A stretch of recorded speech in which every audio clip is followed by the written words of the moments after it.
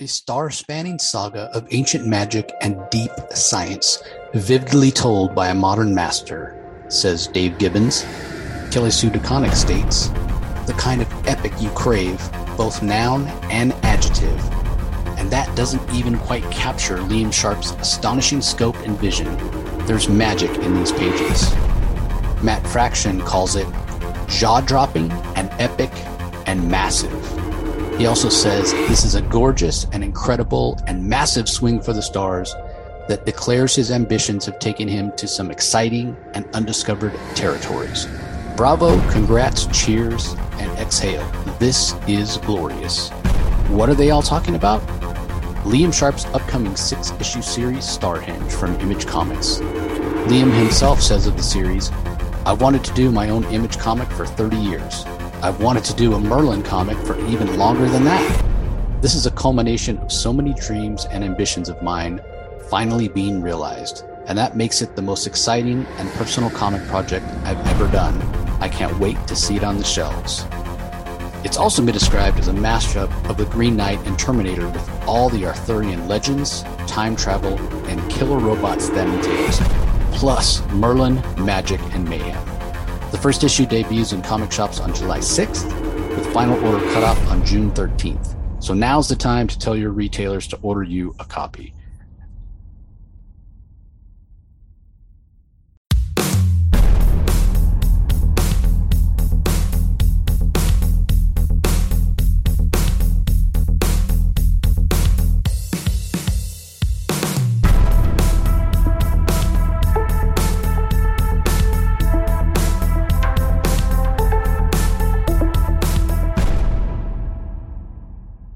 Hello, everybody. Welcome to another episode of The Comic Source. I'm your host, Jace. Special guest today, returning to the show, somebody I love talking craft and comics with. My pleasure to welcome Ryan Parrott back to the show. Ryan, good to see you, man. Always good to be here, man. Thank you. Yeah, so right before we started, working a little bit on some Power Rangers stuff. So you were on Mighty Morphin for like 3 years and then took over the regular Power Rangers title, but then decided you had to scale back. Was part of that because you just want to focus on some of your own, create your own stuff? Some of it, yeah. I've actually been doing Power Rangers for 6 years. Wow. Yeah, because I started with Go-Go and then went from Go-Go into, gotcha. So I did like 32 issues of Go-Go. Then I started with Mighty Morphin, did Mighty Morphin Power Rangers, because if I shorten it, it doesn't make any sense. Mighty Morphin Power Rangers for like 15, and Go-Go, right? Yeah. So Go-Go, and then Mighty Morphin Power Rangers for 15, and then they split the series, and then I did 32 issues of Mighty Morphin and Power Rangers. Ultimately I sort of, after we finished the Eltarian War, I was like, I would love maybe a little bit of a break. And also I think it was just like, I can't be the only voice on the Power Rangers, which is like, as much as that makes it easier on me because I don't have to check with anybody else. But it was nice to be able to give somebody else a chance to sort of play with the toys a little bit. So I just felt like, it was probably not a bad idea to sort of to step back. And then obviously with the announcement yesterday, it just felt like as we were figuring out the last arc that I was working on, it just felt like sort of a natural endpoint. So I was like, this seems like a good spot to step away. Yeah, I was a little surprised when I heard the news, but not totally shocked because like you said, you had talked about moving off of Mighty Morphin. I'm glad you used that word voice because that's a lot of what I want to kind of focus on as we transition to talking about Rogue Sun, because it's true. I mean, Mighty Morphin is a Power Rangers beloved property, but just like Kyle Higgins, you leave when you're on top, right? Don't make them drag you kicking and screaming. I'm glad you still think I'm on top. That's fantastic. That's wonderful to hear. Well, and like you said, there are other voices, there are other creators that maybe want to put their stamp in it, and it's such a great community. I'm sure they'll be welcoming to, whoever. Do you know? I mean, obviously you probably can't say if you do, but do you know who they're passing the baton to? I actually don't, not at this point. No. Wow. Yeah, I do not know. Which is, I'm very excited for whoever that is. I will definitely be available to them if they want to talk and have thoughts about places they could go if they ever have them. But at this point, they have not told me who they've chosen. Cool. Well, like I said, get back to this idea of voice. You've always had a voice that I've really enjoyed, whether it's kind of the fantastical superhero stuff of Mighty Morphin, or going more leaning to the fantasy stuff with Oberon, or sci-fi with Volition.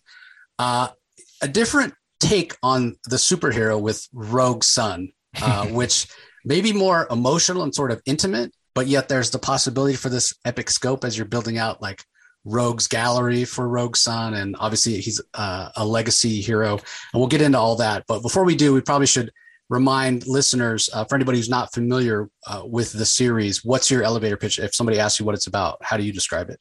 The quick pitch for Rogue Sun is it's a superhero book set in New Orleans, present day, follows a 17-year-old kid named Dylan Siegel, who grew up without a dad. He's not a particularly nice kid. I've said before, most people who do tell stories, they tell stories about kids who get thrown into lockers. My story is about the kid who puts them in there. And so he's never had his dad around. He's a little bit of can we swear on here? Can you swear? Yeah.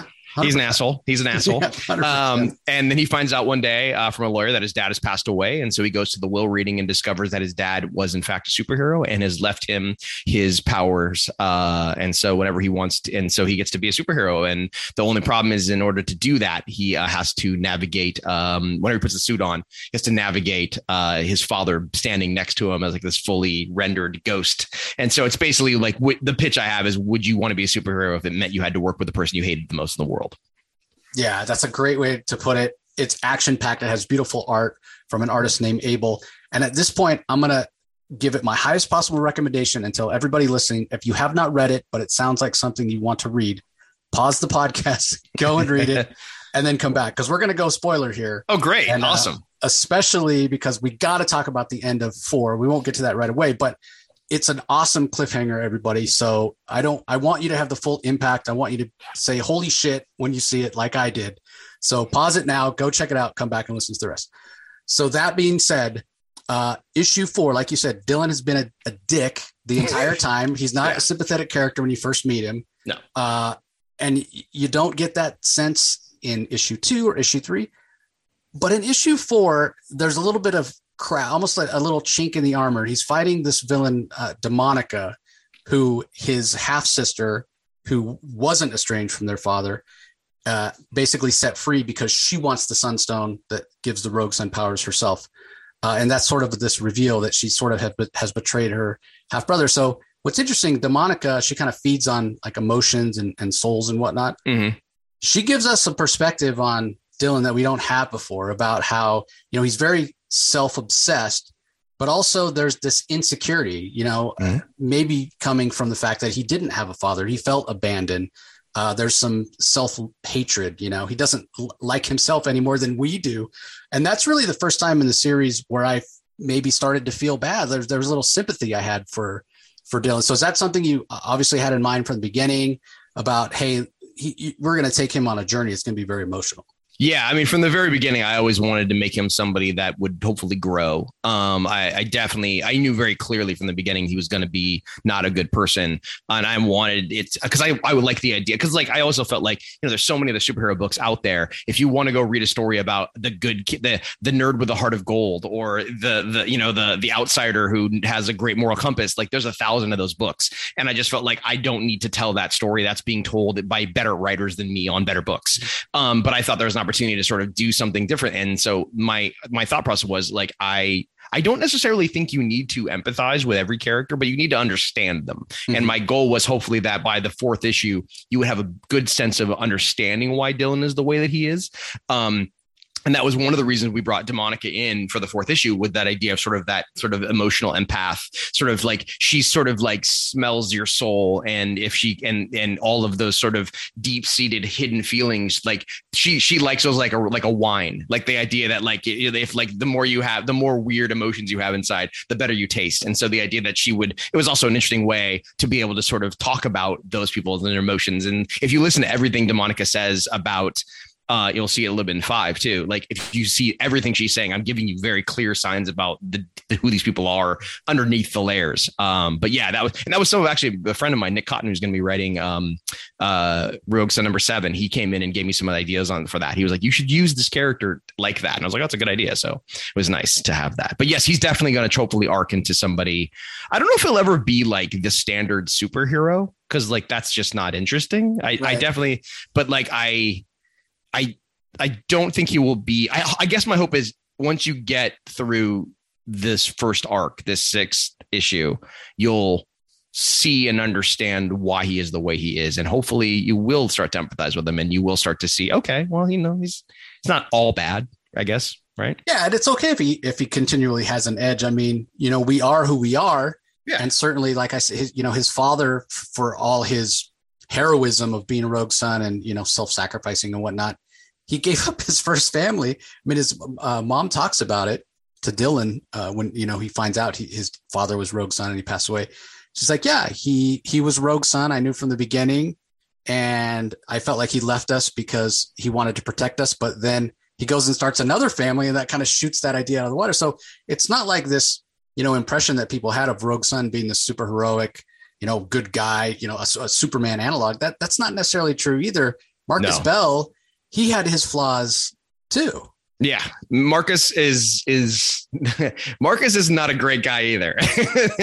There's a scene I really like I think it's in 4 where Dylan's mother says Marcus thought because he saved people that they owed him. And I just thought that was such an interesting concept to look at for a superhero, and this idea that like if you continually save people over and over again, would you ever start to look at them as just sheep that needed to be saved? And if that was the case, would you basically take what you wanted? And it's like, I saved your life, so I get to do and treat you any way that I wanted. And I thought there's like a little bit of a contempt there. He still does it, so I guess that's a good thing. But I like the idea that if you did something for a really long time, it's like, if I just keep saving people from it's like, at some point, would you turn and go, would you please stop stepping into traffic? You know what I mean? Like, and I felt like there was something interesting about Marcus's concept for that, how he would sort of look down on people a little bit. And I think you would get a sense as to why he is the way that he is. He's not a great dad either.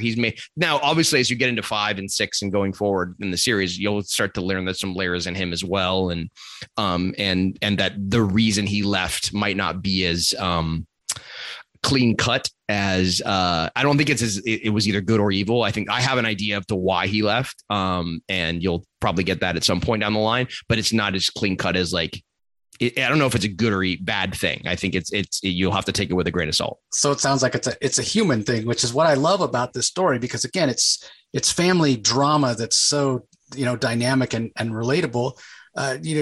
Marcus, the other part of this, we haven't mentioned yet about him, his 2 children from his second marriage who, kind of very much have him up on a pedestal, mm-hmm. Maybe don't see those flaws that he has. Either one of them really would have believed they would have gotten the Sunstone. It would have been them that were going to be the legacy hero, as opposed to this, estranged son from his first marriage.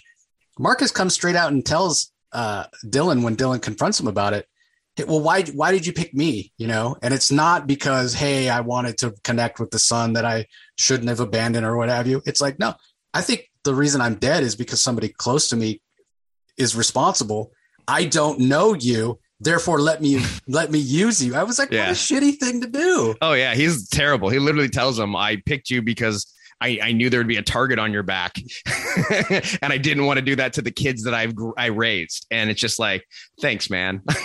Like, you're just not the best guy in the world.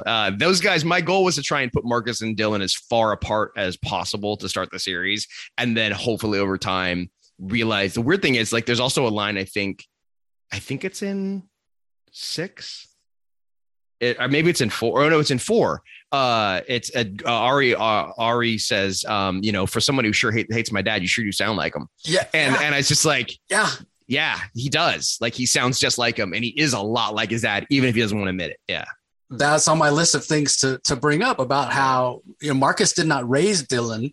And it goes to that whole idea of the apple doesn't fall far from the tree, even because they are so alike. And I feel like part of this journey that Dylan's going to go on, and maybe when he'll start to, if not accept who his father was or embrace it, at least understand it, is that throughout this journey, he's got to start to think, man, my father and I actually have a lot in common. Yeah, I think it's going to be real interest, especially I think when you get to who actually killed Rogue Son. I think that will start to really like open Dylan's eyes as to his perception of his dad and what's true, what's not, what's he seen, what's he been told, that kind of stuff. I think that will probably be the first step towards, oh, wait a minute, maybe I wasn't 100% sure about this. Yeah. Yeah, well, let's talk about that. Again, I'm going to warn everybody. We're going to spoil the biggest story beat of the series so far at the end of last page on issue number 4. So again, go read it first if you haven't, and then come back and listen to the rest of this. Because my other thought about this is we're talking about sort of the complicated characters and how they're all sort of real and nobody's all good or all bad. But maybe the person in the series who was most good, yeah, most good, Gwen, Marcus's first wife, Dylan's mom, and then the bombshell drops that the person we see that killed Marcus in the first issue was his ex-wife, Dylan's mom. Obviously, you knew. What is it? I mean, Kyle did the same thing, pulled the rug out from under some Radiant Black issue 4, and here you are, Rogue Sun issue 4. You must have been highly anticipating getting that issue out and seeing the reaction people are going to have. Yeah, I was actually a little nervous because she was always the killer. Like she was the killer from the very, very beginning. And I was like, man, I hope I didn't wait too long. I was like, I hope I didn't wait. I hope people didn't like get lost in because the thing is, I wanted to be a murder mystery, but then I was also like, I thought, man, I knew that once I told people who the killer was, I could finally tell people that the whole point of Rogue Sun was that it's a metaphor for a messy divorce. That's what it is. It's about, two parents who are fighting over a child without realizing it, and what it does to that. My parents divorced when I was a kid. It was a very messy divorce. And I've been on sides where both parents talk equally bad about the other one. And it's really hard. It's hard for you to find, because the people that you're supposed to look up to, the people that are supposed to give you that moral ground and stuff, what they're saying isn't true. And they're turning you against people you're supposed to love. And I just thought there was something really interesting about doing that. And so once we got to this point, I knew like when you read issue 5 goes, there's some flashbacks in 5. So you'll start to see a little bit of the history of Marcus and Gwen and how that happened and what their relationship was a little bit like. And hopefully that'll give some insight into kind of where the story is going to go and why Dylan feels the way he does and all that stuff. So, but yeah, I was really happy because it felt like it although the funny thing is the one thing I've gotten like, there's seems to be two groups of people. There's if you like the series, it's that you really like, oh, Dylan. But the people who give bad reviews of the series, they just hate Dylan. And and it's okay. If you hate Dylan, that's just not your book. I totally understand that. That's fine. But I've had one or two people who are just like, well, thank God, at least the mother is a good person in the book because everybody else is a jerk. And I was like, man, 4 is going to be fun. Well, it goes back to what I was saying about how intimate and personal this feels. Like, it feels like we're sort of a fly on the wall of this dysfunctional family, and the relatability of it, the realism is we as humans are so flawed. We all have good and bad aspects, and yeah, it wasn't, when it got revealed, obviously it really surprised me, but at the same time, when I stopped to think about it, I was like, okay, she's holding the grudge, like you said, so it was, even though it was surprising, it was very believable. Yeah, there's a thing that I haven't, this is the first time I've actually really talked about it. So like I might be spoiling some stuff, so I apologize. But there's a thing, if you go back and you watch, go back and read Supermassive, there's a flash forward in when Marcus gets hit by the energy monster and he sees his own funeral. And if you go look at the page, there's Dylan and there's Gwen. And if you look behind Gwen, Cataclysm is standing in the shadows behind her. Yeah. So it's right there very clearly that I was like, yeah, look right there. We talked about whether or not we should have Dylan there, but then I was like, because they even say they weren't at the funeral, but I was like, that's fine. That's not the point. It's a dream. Right. But I wanted it to be there. And there's a point to this. Oh, but the other thing is I was trying to get to was this idea that like, there's a very, like, he has that, I'll spoil. That's a spoil. I can't say that yet. I forgot. We're not. Fair enough. 5 hasn't come out yet, so that'll be clear in 5. Yeah, but I always knew it was going to be her, and I definitely wanted it to be. I think if you go back and once you know it's her, go back and read everything she's saying. Like it's pretty clean, like in the sense that she doesn't want. It's why she does it is really she doesn't want Marcus anywhere near her son. Really. Yeah. So I did go back. So I hadn't gone back and reread everything since I read 4 until earlier this week, just in preparation. And yeah, it puts, after you've read 4, if you go back, and we did the same thing, that Rocky, my co-host who's on sometimes, we did the same thing with Radiant Black. Once 4 happened, we went back and reread everything with that context. Mm-hmm. So did the same thing with Rogue Sun. And yeah, it does put more of a kind of an edge on the things that Gwen says. You know, you're not your father. I don't want him anywhere. You know, it really kind of cements the fact that it's interesting because, again, very believable. It's like it's clear there's animosity there. Yeah. With Marcus. But at the same time, I think she feels that, knowing the way Dylan is, if she tries to tell him too much, don't do this thing, don't, you know, spend time with your father, don't talk to your father. Dylan's the kind of kid that will do it out of spite. Exactly. 100%. Yep. So it works really, really well on that level. Yeah. There was stuff in some of the early drafts that was a little more on the nose, that was like little hints as to her, but I got a little gun shy at the last minute. I was like, I don't want people to guess it. Like, because to me, it felt like a really obvious person. It's like, who's going to kill the dad? It's like, oh, the person that he left and ruined their life. And like, it just seems like that's a very personal reason. So if it had just been some random supervillain, I think it would have been like, oh, sure. Okay. So, but it needed to be somebody close. It needed to be somebody there. But yeah, I kind of wish I'd had other, I was like, I feel like I don't have any other really good red herrings. I had to really work hard to make Brock the red herring in 3. I thought, I was like, okay. Yeah. Okay. It good. Totally works. That's why he's such a jerk. Yeah. And even, Ari seemed like, mm-hmm. I mean, comes across as like this very goody, but you could tell she wanted the sons, like maybe even more than Brock did. I mean, Brock, younger and kind of hero worshiping, and obviously has this idealized version of his father, and obviously you'd want to follow in his footsteps. So you could kind of understand the immaturity there. But Ari, it seemed more like she would maybe scheme to do this. Well, I think for her, I didn't think she actually wanted the Sunstone as much as I think the moment that Dylan comes to her in the second issue and was like, I want to get like, my dad's in the gem and I want to get rid of him. And she's like, you want, like, then she tells him a story about how much she loves her father. Mm-hmm. And it's like, and I think that's the moment she's like, and then when later on he's like, is my dad here? Can I talk to him? And he's like, he doesn't want to speak to you. That's the moment she's like, she's trying to protect. She even says it. She's the one who's trying to protect their fathers from, I think that was the moment she was like, I want the stone because I want my dad back. I don't want you to destroy him. Like, I don't think she wants to be a superhero. I think that she wants to protect the last piece of the dad that she knew. Yeah. Or maybe have another chance to exactly. talk to. Yeah. Another dick move by Dylan too. Like, no reason to say, well, if you got a Ferrari, if you got a Ferrari and then you're the only time you could drive it was with your dad or your mom sitting next to you, who was terrified. You'd be like, can I just get rid of her so I can have the Ferrari? Yeah, no, 100%. But still, man, you should at least be willing, as long as the dad's there, to share some thoughts that he has with his daughter. Yep. Well, the other aspect of this, and going back a little bit to Power Rangers, not that you and Kyle didn't infuse that, because you go back to the show, it's very sort of 2-dimensional, black and white, and you followed in Kyle's footsteps and bring in some gray areas and more real emotional realism to it, but it still always has that sort of fantastical and a little more black and white sort of feel. This feels very traditional superhero in terms of action. And I mentioned the Rogues Gallery you're building.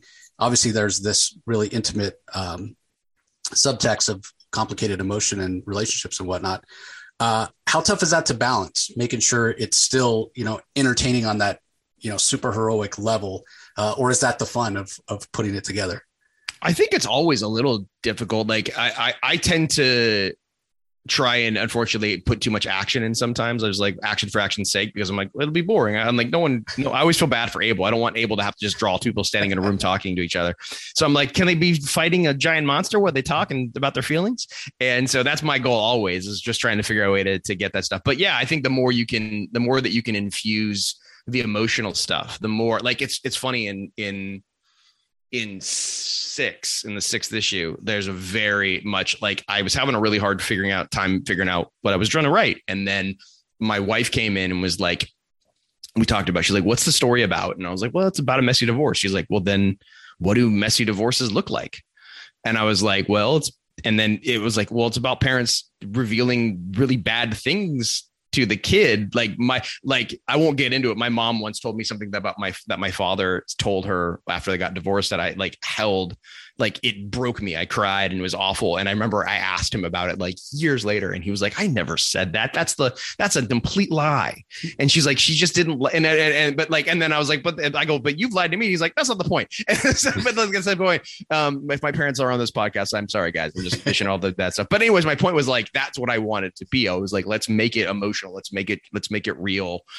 I always feel like the more you can put, that's a nice thing about superheroes, right? In general is and I felt like I learned that with Power Rangers is the story seems to work best when you take your normal problems in your life, the things that we all struggle with, the things that we all are trying for, and you take those and you personify them as villains or monsters, and then you use those as ways to have your characters deal with that in a way other than seeing a shrink. If you can figure out a way to have them punch the monster as a way of dealing with their own insecurities, that's the good story, because that's what we're all dealing with.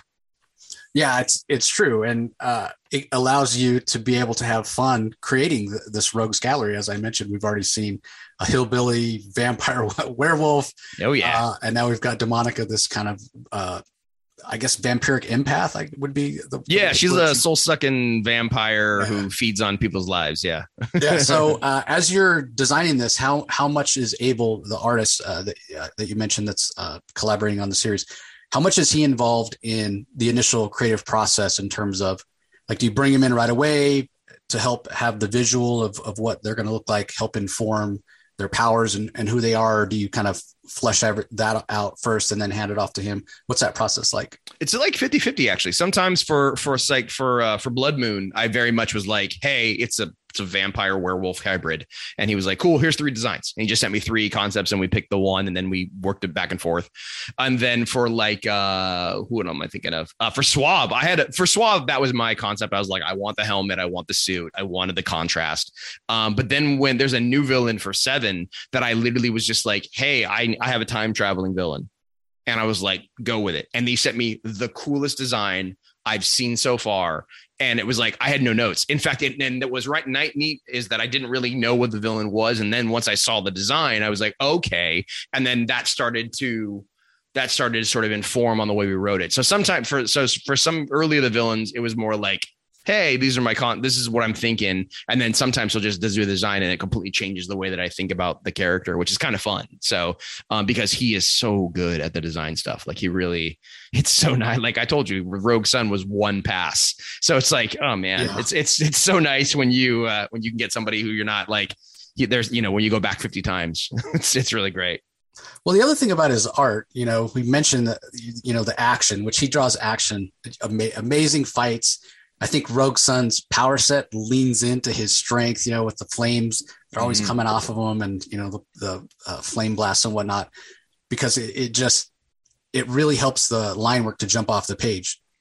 But the other part of it, with this kind of emotionality that the story has, the art needs to be a little more gritty, and this goes to the color work as well. If it were really primary colors and, sort of that traditional Silver Age look, it wouldn't, I don't think the emotionality would land as much. So the fact that he has a little grittiness, especially I noticed when he draws Marcus's face, there's always lines in the jaw and whatnot, and it really helps to sell that emotion. So, I mean, you must have just be over the moon when you get new pages in. Oh, I mean, I think I literally just sent Abel a text yesterday. I was like, man, you're so good. I was just like, he just sent me a page and just 2 people talking in the page. And I was like, dude, nailed it. That's awesome. Way to go. And he's really, really talented and super easy to work with. But to be fair, this sounds like, I'm sure, every writer who comes on these things is going to tell you how amazing their group is, but mine actually is. But Abel's art is fantastic. Chris O'Halloran, who did the colors for the first 4 issues, he's unfortunately had to step away because he's so dang good that he's doing this stuff. That he set such a great tone with the muted color palette, which I really love. It's not I worked in Power Rangers, which was near the end of my run, was getting very fluorescent and it's just, that's what that book's about. It's right. Big colors. I mean, the colors are the identity of the character. So that stuff's really important and big and flashy and it comes from this Super Sentai background. So you've got a lot of that anime energy, right? And what I loved is that like Chris found a way to give us that energy, but to give it without it needing to be, super vibrant. He kept it all muted. There's a page that Chris did. I think it's in the first or second. It's a second issue. It's when Rogue Sun finally starts beating down Blood Moon, and he did it all with the whole panels are all yellow, and you can literally see the anger and and I was all just something Chris decided to do, and I loved it so much. I was like, man, that is taking an emotion. You are painting an emotion, and I love that so much. And then Becca with Becca doing her she brought such an interesting sort of like punky vibe to sort of like the lettering and stuff like that. That changes the aesthetic too, and it's funny like. As like the quote unquote co-creator of the book, like I've always felt like I should have already known all those things. Like I should have been able to tell them everything, right. But like I don't. I just was like, hey, what do you think? And then they bring their own energy and their own influences and their own background to it. And like it's so cool when you get really talented people who can do that, because you don't have to come up with everything. Right. You get to take credit for all of it, but like it's so nice to work with people who all have like a shared vision and have a shared understanding, and they're also additive. Like it's really really nice. Yeah, Becca, for working in comics for such a short period of time. Yeah, we've talked about her on the podcast a lot. It's She's great. I am blown away by the things that she does. Again, considering she hasn't been around. I mean, obviously she who was it that she mentored under? I'm drawing a blank right now. I don't know. Was it Clayton Cowles? I think maybe. Yeah. Because he's worked on a lot of Kyle's books in the past, and Kyle told me, he's like, yeah, Clayton was just too busy, but he suggested Becca, and yeah, she's amazing. And what a lot of people don't realize, or remind everybody, I say this all the time, when it comes to lettering, that the way that a book is lettered and the placement of the balloons really affects the pacing of the story. And with a story like yours, with so much emotion, you want time and space for those beats to land, and she nails it. Yeah. And also, I think the other thing that's sort of underrated in lettering is like the composition of a page. This idea of like where you put like letters, like where you move the balloons is a little bit of an art into itself. Like it, just like I remember there's one in what she does something in like the fourth issue where she has the balloon tail go behind the back of another character. It's just someone who's talking behind their back. And I was like, that's such a great little thing that she did. It's like a tiny little clever thing I never would have thought of. And I was like, that's really smart. But like little things that are just like, there's like it's subtle. And if you can pay attention to it, and they can make a scene, like if the balloons are on the wrong spot on a panel, it can throw the whole thing off. It can feel wrong, and it can hurt the art, but also it can also like really prop it up. It can make things feel natural and clean in a way that like you can never really guess at, and you just it's a very underappreciated talent. I say it all the time. They're kind of like baseball umpires. Yeah, they're doing their job. You don't see what they're doing, right? Exactly. Yeah, exactly. But we can talk all day about my feelings about referees and umpires in this country. They do not get enough. They don't.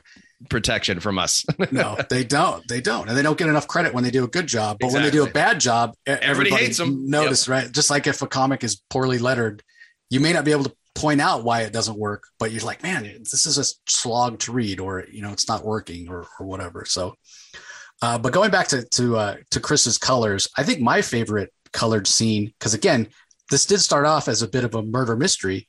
It was the scene with Brock and the witch doctor. Yeah, that's colored so just creepy, like they're almost in a swamp, and it's at night, and just the color choices he made, kind of the greens and browns, I think really worked for me. Chris is fantastic. Abaddon Park, if you've never been to Abaddon Park, I'm probably mispronouncing it to anybody in New Orleans, I apologize, but that has such a great that's where I proposed to my wife, and like you walk around those really long trees. Like the nice thing about New Orleans has like two things that are very specific to New Orleans. All of the if you go to into the buildings, you have the balconies and the outside structures. Like those are, no other city looks like that. And then I think the trees in the city, like they have the moss and sort of those like swampy kind of feel. Those are very New Orleans as well. So like I wanted to always make sure that I keep trying to put stuff that's very New Orleans in the series. And then obviously, I'm sorry, the third thing would be the above ground graves, obviously. But like, that's the thing. Like, since I don't live currently in New Orleans, and don't have enough, I'm looking for an excuse to go back. I want to try and make sure I keep putting the influences of the city in there, because I don't want it to just be any town USA. I want it to keep being the town that I love so much. Yeah, I've been twice, once very recently.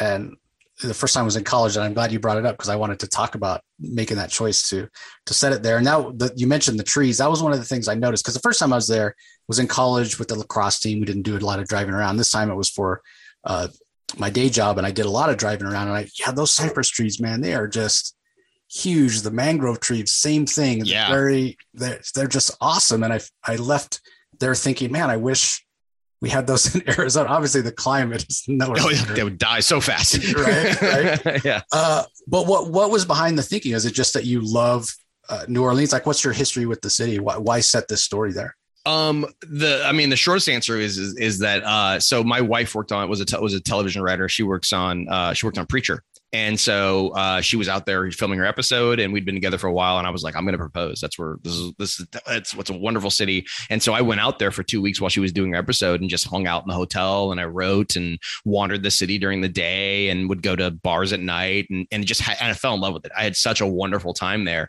And what I love about the city so much is it's obviously a large city, but it's got such great rings. The center of the city is very touristy, and there's obviously Bourbon Street and Jackson Square and all that stuff like that. And so you have this sort of very touristy area in the middle. And then one ring outside of that, you get most of the jazz clubs, you get a lot of the music festival stuff. And then every ring out, then another ring outside of that. Now you get sort of the older city. The city's really old and has a lot of great history and culture.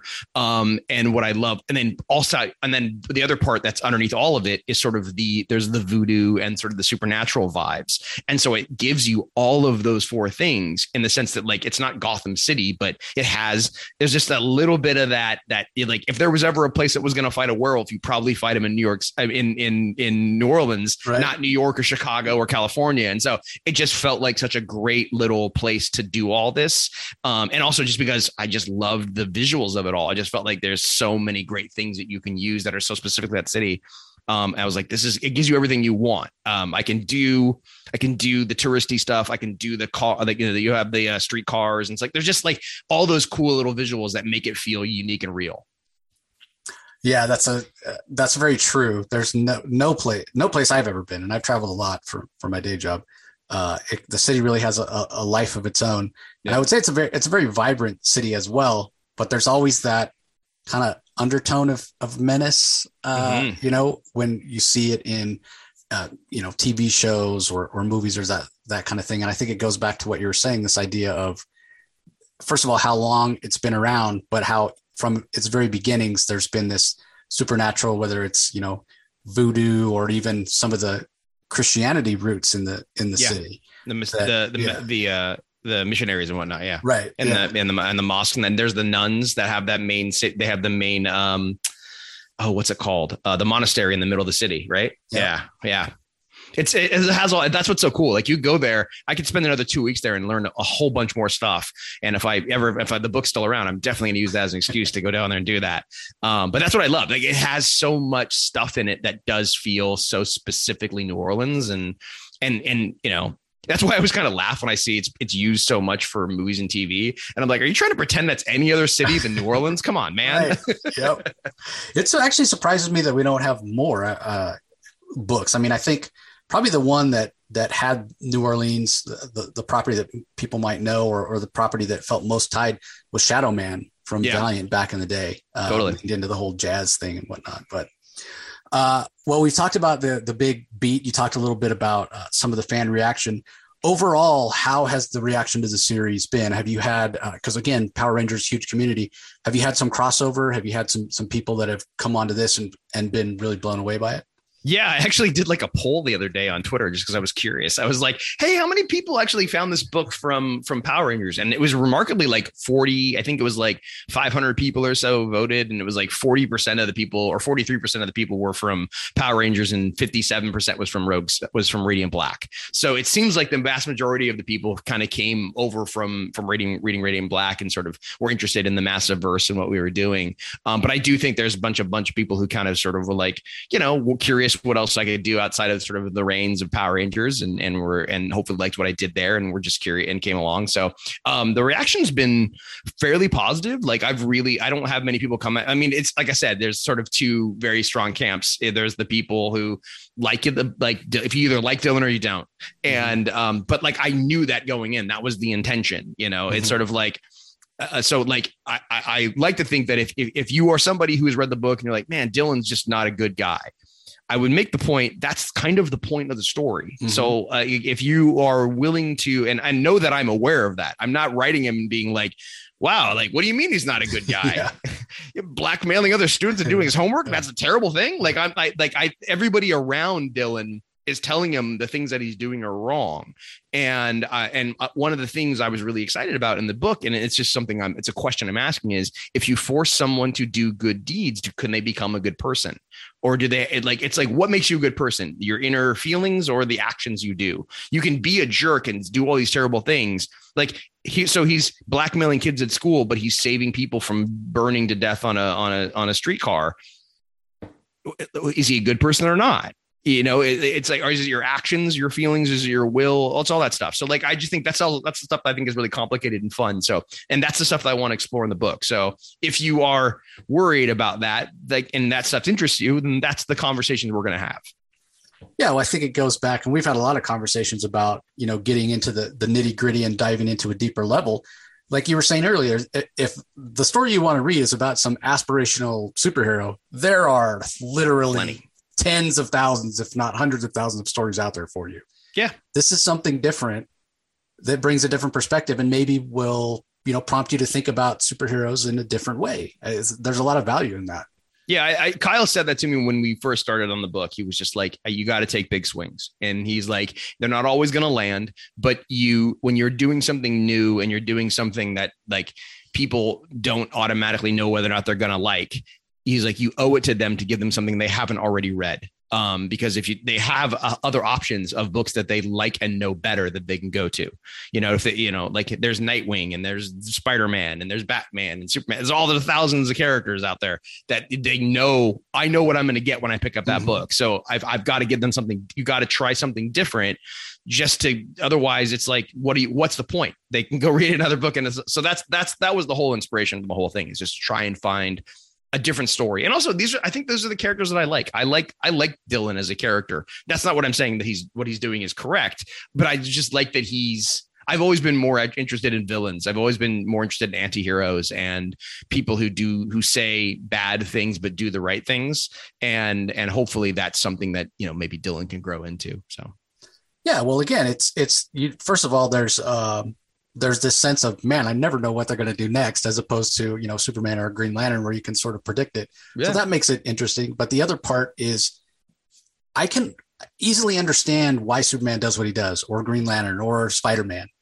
I'm still trying to figure out why, to your point, right? Why is Dylan such a jerk, basically, but choosing to do, like he could have got the Sunstone and just been like a supervillain. Yeah. Mm-hmm. I'm going to do whatever the hell I want. I'm never going to go back to school. Why should I? I've got this power. I can do whatever I want, Yep. And I will make the point that in the next arc, we are going to address that very question. Oh, that's fair. That's fantastic. Because that question was something that I literally designed the next arc to deal with. I knew the arc one was going to be the murder mystery. Who killed Marcus, and can Dylan become a good rogue son? The second issue is, or the second arc is, when you become a hero, can you stay one? And what happens when you're faced with the repercussions of your actions? Is it easy? Will you face them, or will you run away from them? Yeah. I mean, if you have the ability and the power to take the easy way out, why not do that? Yeah, exactly.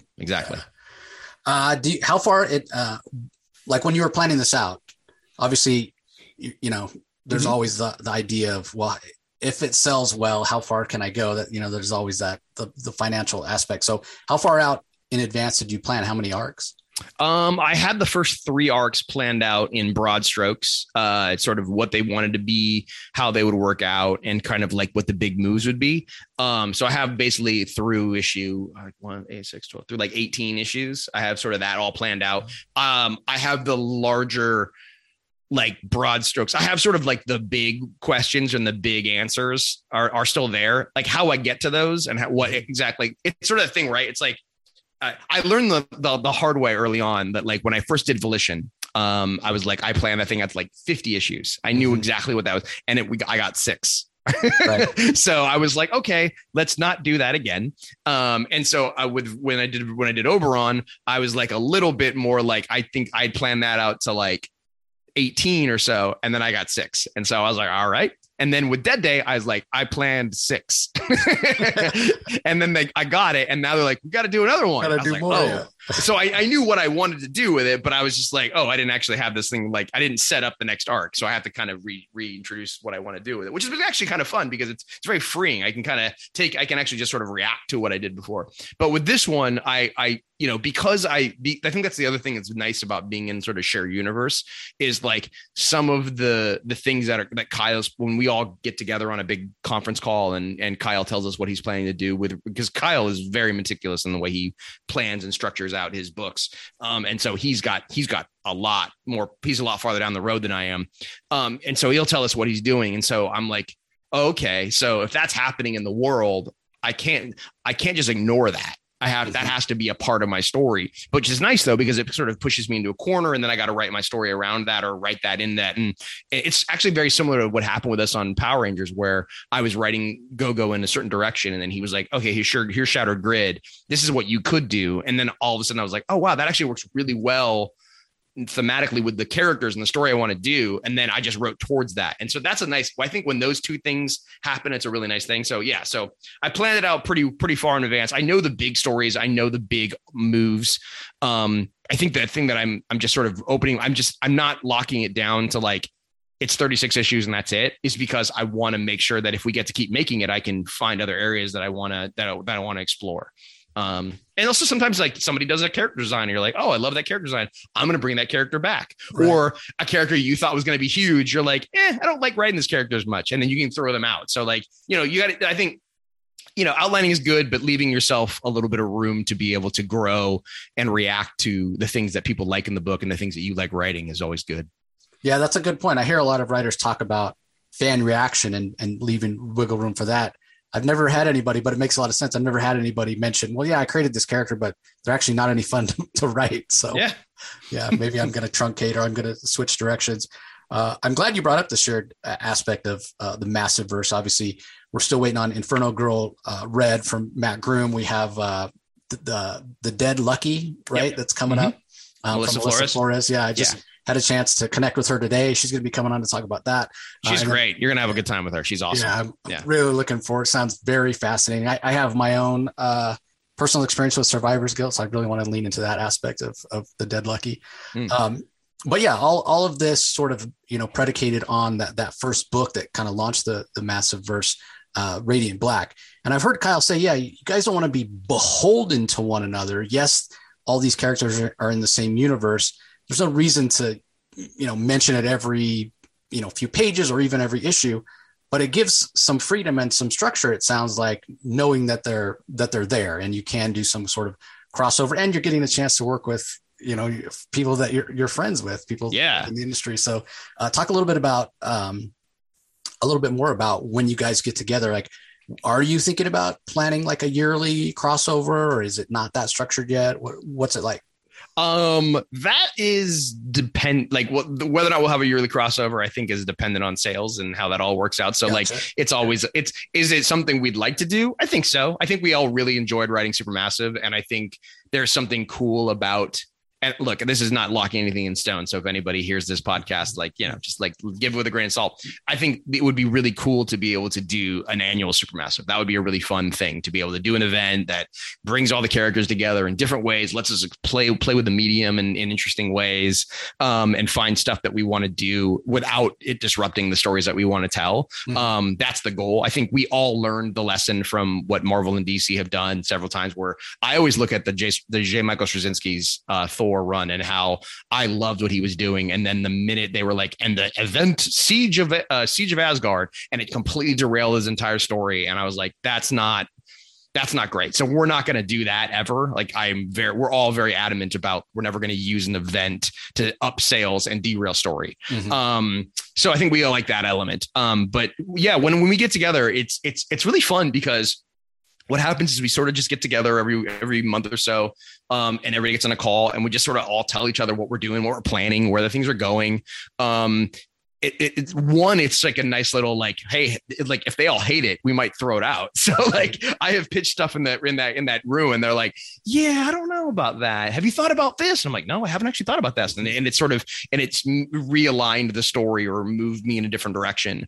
And so that's really fun. And it's always nice just to know, I think the nice thing is we're small enough that we can all kind of, like, if something happens big in another comic, we can all sort of react to it. And I don't think Marvel or DC could do this, because they'd have to get every single writer. It'd be a 200 person Zoom, and that'd be impossible. Right. So that's the benefit of being a small combined universe, is that we have the ability to react to each other in real time and share ideas and align stuff. And, there's like in issue 3, I was like, I needed a target practice thing for Rogue Sun. And I was like, hey, Kyle, can I use one of your action figures? Because I know Marcus did the same. Nathan and Marcus did the same thing. They did. I was like, that'll be a fun little callback. And so so we do that kind of stuff, and so I think that's the fun. That's the really fun part.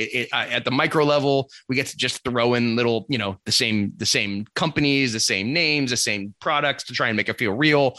And then at the larger level, it's always just nice to know, if there's a giant asteroid flying towards the planet in his book, we should probably talk about it in Rogue Sun, because, they're not just going to ignore it because it's not in the same series. So it's that stuff. Yeah.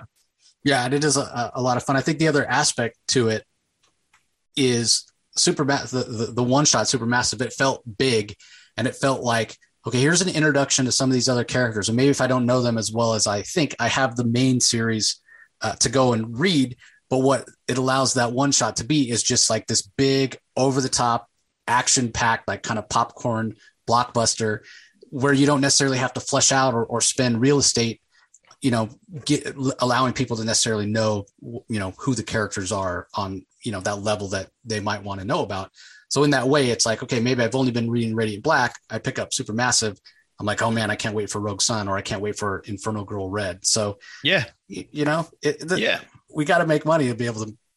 Yeah. I mean, some of this is commerce. Yeah, totally. Yeah. Like in the sense that, like, the books have to sell or they go away. But the other thing that's fun is, like, I always remembered, like, when I was a kid, like, when you'd pick up like Identity Crisis or one of those books, it's like, I remember I didn't even know who Elongated Man was until I picked up Identity Crisis. And then I went and found every book I could, because that character was so cool. Right. And so, like, that's how you get introduced to new characters, because you all of a sudden you're like, wow, like I never would have gone and reached out and sought out this book, because I was comfortable in my books and using little money I had. But when you can do is like a crossover event that can bring stuff together and let the people, like, oh, like maybe somebody who was a Radiant Black fan who read Supermassive was like, I kind of like this Marcus guy. That's a kind of a fun story. And then they wandered into my book, and that's really fun. Like, that's hopefully they found another story that they like. And that's the goal, right? Yeah. Again, it works for you guys, especially because, as you said, you're keeping it kind of small. Yeah. Obviously we have Radiant Red now. We have the upcoming Deadly Lucky. And as I mentioned, the Inferno Girl Red. So you mentioned you've got 3 arcs planned. We're coming up on issue 7, new character being introduced that you mentioned. And then a subsequent arc after that. We still have issue 5 to come out, where we get to see, I'm assuming, Dylan's reaction to finding out that his mother's responsible for the death of his father. Doesn't handle it well. I will tease. I wouldn't expect him to. Number 5 drops on June 22nd. That's when it'll be in comic shops, everyone. So a lot of different things upcoming in the series. Is there one thing you could point to that you don't have to necessarily spoil it if it's something we haven't talked about, but is there one thing that's coming up, a story beat or a moment or something like that where you're like, I can't wait to see how people react to this? Obviously, Gwen revealed as Cataclysm was one. Is there another one upcoming?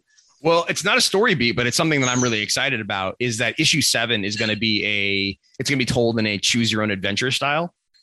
Okay. Yeah, because I was a big fan of those books when I was a kid, and so I was like, with issue 7, I was like, there's a plot point that happens in 6 that sort of teed up this idea of making your own decisions and sort of like what's the right thing to do. And I was like, oh my gosh, I always love those books. I would love to do a choose your own adventure style comic where Dylan has to make tough choices. And so you're dealing with a time traveling villain.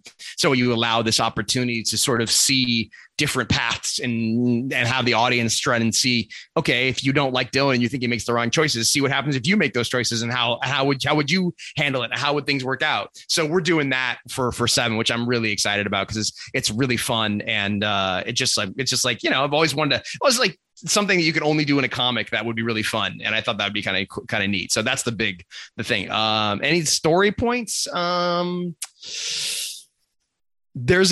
There's a new villain that I'm very happy about because that's going to be the center of the next arc that is going to be sort of a dark mirror to who Dylan is as a character. And that will hopefully really give us insight into why he does what he does and sort of the dealing with sort of the repercussions of that. So like I'm not saying he's like the Venom or the Carnage or anything like that. Like, but it's not like that direct mirror thing, but like this idea of like, actually, this is the most I'll spoil. We've seen a lot of villains that are legacy villains that are Marcus oriented villains. Mm-hmm. And I've created a villain that is a Dylan oriented villain, which I think is a lot of fun. So it'll be someone who his father didn't face. Exactly. Wow, that's fascinating. Yeah. And I love those choose your own adventures as a kid too. I always cheated though, where I'd hold the page where you had to make the decision. I'd turn to the new ones, read a little bit. I don't like that. Let me go back. Well, you could always tell if you held the page and you turned it and it was like one paragraph and it didn't go all the way down. You're like, well, he's dead. Yeah. Let me go back and pick something else. Yeah. But I think was it the Zork books where they would put like red herrings in there and they'd be like, you'd pick one and you'd go to read it and it would say, there actually isn't a blue gem of healing in this book. We know you're cheating. Oh, really? I didn't know that. That's cool. I want to say it was Zork, but I'm not 100%. But yeah, we do one thing in this book that I've always wanted to see a Choose Your Own Adventure do. I won't tell you what it is because it spoils it, but when the book comes out, we can maybe talk about it. But yeah. Yeah, definitely. Yeah. Well, it's been great talking about Rogue Sun. I hope you're all reading it, everybody. I hope there were at least a few of you that paused it, went and read the first 4 and then came back. And we're probably like, oh my God, I have to immediately go back and listen to what Ryan's saying. How could he make Dylan's mom, Barkas's ex-wife, the person that killed him? But yeah, like you said, big swings. Hopefully going to keep trying. That's the goal. I actually have a call with Kyle for this weekend because I have to talk about what the next arc is. And I want to make sure that I'm going in the right direction. So, that's the goal. Hopefully just keep trying to do new things and tell stories that do keep you guessing. Cause I feel like the minute we get into it's like, I think some people go to certain comic books for a certain structure and a certain, like, I want to hang out with these characters. I want to see this. And so they don't want big swings. They want the comfort food of hanging out with the characters that they love and the stories that they love. And I think that what we're trying to do is hopefully give you something a little bit different that's a little bit more unpredictable. Yeah, it's definitely been working so far. So, well, we mentioned you're finishing up your Power Rangers run with 100. So it gives you a little bit of bandwidth. No, you have other projects you're working on. I wish I had bandwidth, man. Yeah, that's part of the reasons that Power Rangers was coming to the end was that I have a lot of other projects that are starting to sort of come up and stuff in film and TV and animation and not just comic books. So it's just trying to figure out a way to do all those at the same time. But yeah, I have some really fun comic book projects that are sort of outside the Power Ranger world that are fun to do that I'm finally getting a chance to actually be able to do. So hopefully in the next few months, that'll stuff will be announced too. Well, cool. We'll definitely have you on when those announcements start dropping. And you mentioned it yourself, so I have to bring it up. Dead Day was optioned. Any news, anything you can share? I know how slowly things move on TV and film side, but any hints, anything you can tell us? No, I've talked to Kevin and Julie several times. Love what they're doing. There's a lot of really clever things that they're doing. It's really fun to see someone else's interpretation of the world that you created and seeing how they do it. And like somebody, like, I'm like, oh, why didn't I think of that? There's like some really great stuff that they had and they saw from the outside that I love. So it's going slow. I don't actually know what the timetable is right now, but hopefully by the end of the year we'll see something. But yeah, they're the best collaborators I could possibly have asked for, and I can't wait for people to see what they did, because I think it's better than anything I wrote. So, well, I can't wait to see some pictures of you on set when it's actually being filmed, and you get a chance to go and inhabit the world of Dead Day, and looking forward to another series of Dead Day from Aftershock. Yeah, working on that right now. In fact, I'm behind, and I already got an email from editor saying, "Where is my outline?" So yeah, gonna go work on that right now. All right. Well, I'll let you go so you can get at that. Real quick before you go, remind everybody, where's the best place to follow you online and get news about Ryan Parrott stuff? The best place is probably still Twitter for now. I haven't broken down and done a newsletter or anything of that, just because I'm too lazy. But yeah, it's at that Ryan Parrott, 2 R's and 2 T's, and that is the place that I probably talk the most and give weird musings about Kenobi and stuff like that. So yeah, and so occasionally talk about my comic books. Yeah, hold some Twitter polls. Yeah, exactly. Well, again, Ryan, thanks so much. Great catching up. Everybody, if you're looking for Ryan's Twitter, having trouble finding it, just go to the show notes. I'll put a link there. You can click and find it, and definitely pick up Rogue Sun. Get caught up. If you've listened to this and allowed us to spoil it for you, get caught up, because we did not talk about what Dylan's reaction is going to be. So you definitely want to get on board and get caught up before June 22nd, when the next issue comes out. You'll want to be on board. And of course, we'll keep talking about it spoiler free on New Comics Wednesdays. And Ryan, again, thanks so much for your time. Really appreciate it. You listeners, we appreciate you as well. Thanks for joining us as always, and we'll talk to you next time. You can find the Comic Source podcast on Spotify, Apple Podcasts, Stitcher, Google Play, or whichever podcasting app you prefer. Please tell all your friends about us, subscribe, and rate us. The ratings really help with our visibility and our ability to reach new listeners, especially 5-star reviews on Apple. Also be sure to visit us at lrmonline.com to join the conversation, access the show notes, and discover all our other great pop culture content. If you want to email us, the email address is thecomicsourceblog@gmail.com, or you can follow us on Twitter, twitter.com/thecomicsource. Do a search for The Comic Source on Facebook and Instagram to follow us on those social platforms. All 3 spots are great places to find out when we release new episodes, as well as follow all our convention coverage. So once again, we want to thank everyone for listening, and we'll talk to you next time.